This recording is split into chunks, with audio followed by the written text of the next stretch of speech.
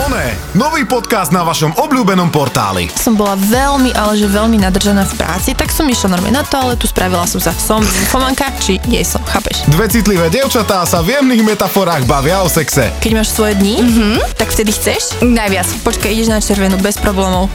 A ty akože mi tu ideš rozprávať o tom, že hygienu ty máš veľmi rada a ty chodíš na červenú, nepríde to príde nechutné, ako prepáč. Sa existuje sprcha. No veď dobre, ty ako využívaš môžeš to na iné robiť, veci, ale... okay. Proste, prečo nie?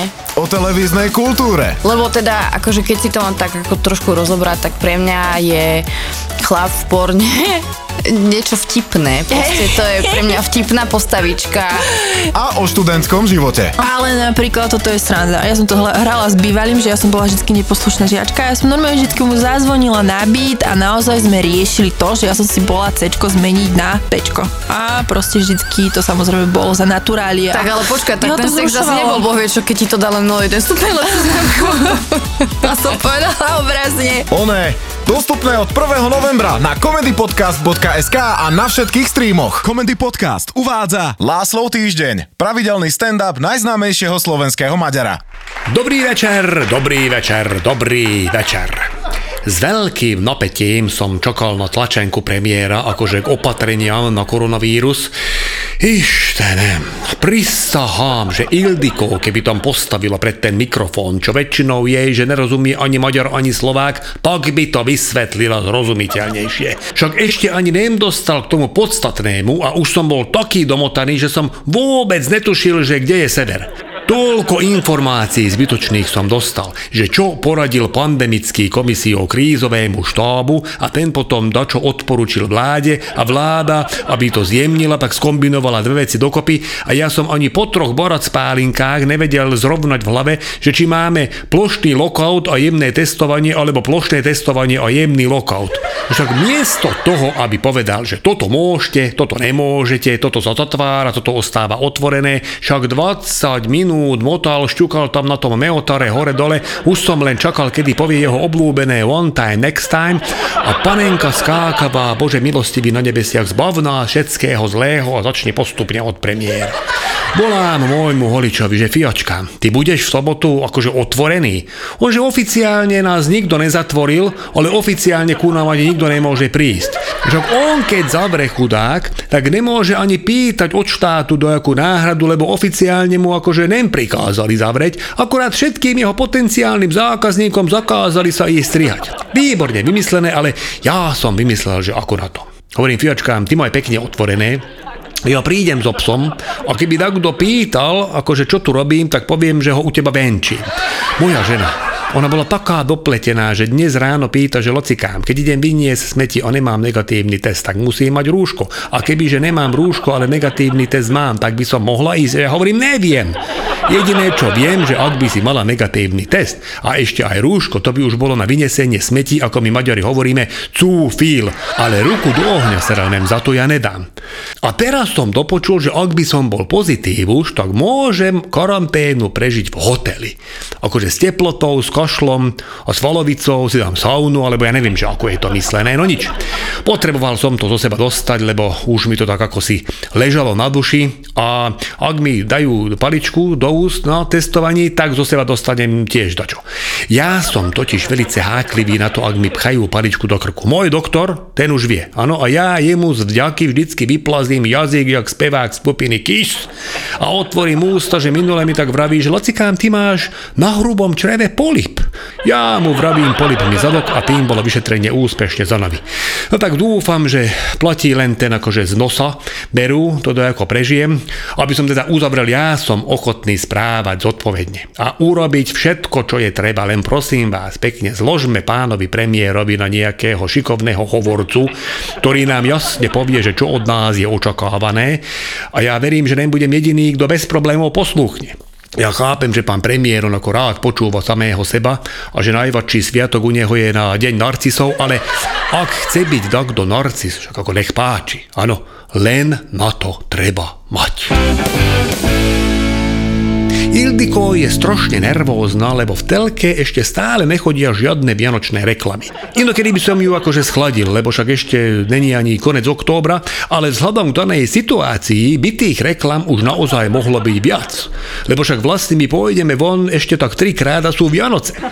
Mňa skôr desí, že nikde nevidím kalendáre na rok 2021. Nejsom akože konšpirátor, ale obava tu je. Jedine Dora Rollins vydala už na 2021 diár, tak ale to zase povedzme úprimne, ona je optimistka veľká a na rovinu treba povedať, že ak nebude mať Dora Rollins diár, no tak to radšej ten rok nech ani nezačína. A s Vianocami prichádza môj tradičný dilema, že čo komu kúpiť.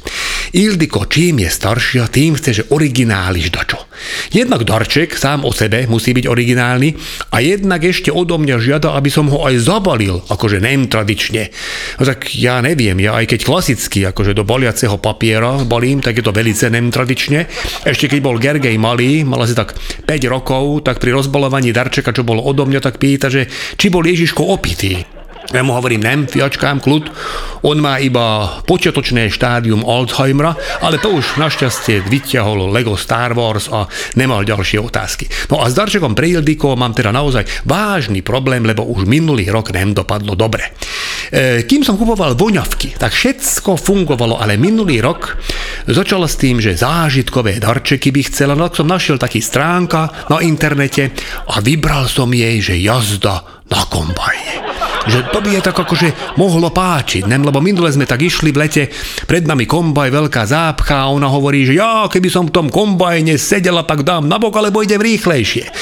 No lenže ja som klikol o riadok nižšie a tam bolo, že osobný sluha na jeden deň. No tak ja som nevšimol. Tam vytlačil, dal do obálky, ona rozbalí po večeri štedrej hlavne na čípež papriku, čo by zabilo aj covid, ale hlavne to zabilo všetky ostatné chute, ale to je teraz jedno. Kúká na mňa s tým obálkom rozbaleným, kde bol ten osobný sluha, ja v tom, že kombajn, a ona, že na čo mi toto bude? A ja, že však aby si zajazdila trošku, užila dačo výnimočné. Ona úplne zosypaná, že Lacikám, ako to myslíš? Ty chceš, aby som robila dačo také? To však sú Vianoce.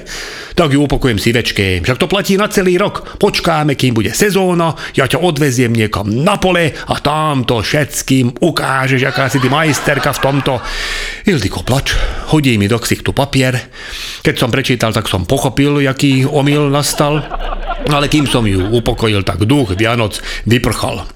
Čípež paprika zo mňa vyprchávala každý deň, postupne až do Silvestra, ale tento rok už musím premysleť naozaj poriadne, aby som takémuto dačomu vyhol. Tak som dlho nevedel, že čo, ale zrazu, jak som bol zabehať, tak mi prišiel výborný nápad. Vybavím jej súkromný COVID vyšetrenie. Musím zohnať kontakt na Kristínu Svarinskú zo sestričiek, lebo ona velice ľúbi, Ildiko, tento seriál. No, že by jej Kristínka spravila ten privátny výter, ale ešte asi musím domysleť detaily. Každý rok máme s Ildikou problém pri posune času. Teda hlavne Ildiko. Ona ako vo všeobecnosti časové posuny nemá velice rada. Keď sme boli na Maledivoch napríklad, tak tam, kým dala dokopy a kým prehodila, už sme boli aj nazad. A potom ešte 2 týždne na Slovensku bola prevrátená. Ako mne vyhovovalo, áno, lebo celý deň spala a ja som mal kľud. A v noci ona bola hore a ja som spal. Takže sme sa stretávali len v kúpeľni, keď ona robila rannú hygienu a ja som sprchoval pred spaním. No krásne časy. Teraz sa posúva len o hodinu, takže žiadny vážny problém som nečakal, kebyže nemáme tichý domácnosť od soboty. Lebo ona chcela dáky romantikuš film pozerať zrovna, keď bolo, že El Clásico. No, takže rozprávame a tým pádom som ja ráno posunul veľké hodiny v obýváku o hodinu nazad.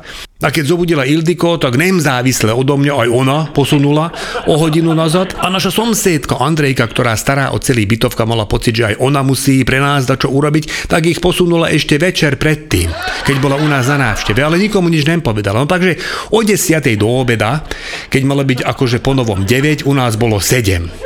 Bolo mi divné, lebo som čakal, že keď budem spať o hodinu dlhšie, že budem ako lepšie cítiť, ale motalo ma, teda riadne zlomený, nevyspatý vyspatý a o 5:00 po obede nám Ágošton zaspal.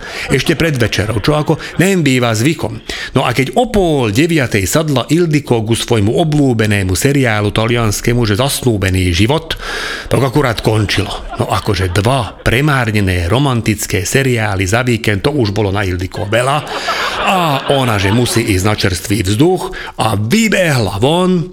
O pol hodinu vrátila, že dostala pokutu, lebo je zákaz vychádzania. Nemala so sebou ani psa, nebolo ani v joggingovom, na obchod nemohla vyhovoriť, lebo bola nedeľa a argument, že ju nasral manžel, jej ako si neprešiel. Na konci týždňa nás čaká plošné testovanie. Tiež není som nadšený, ale pôjde. Však to je jak z Ildikou. Tiež nesúhlasím so všetkým, čo mi prikáže, ale dlažobné kocky po nej hádzať nebudem. Pre pokoj v duši poslúchnem, zanadávam si po podfúzi, dám jednu boracpálinku a život ide ďalej. A hlavne vatová tyčinka do nosa je vždy lepšia ako drôt do oka. Tak, ak sa nevidíme na odbernom mieste, tak sa počujeme zase o týždeň. Vysont, látašro. Ďalšie epizódy, ako aj veľa ďalších zábavných podcastov nájdete na comedypodcast.sk.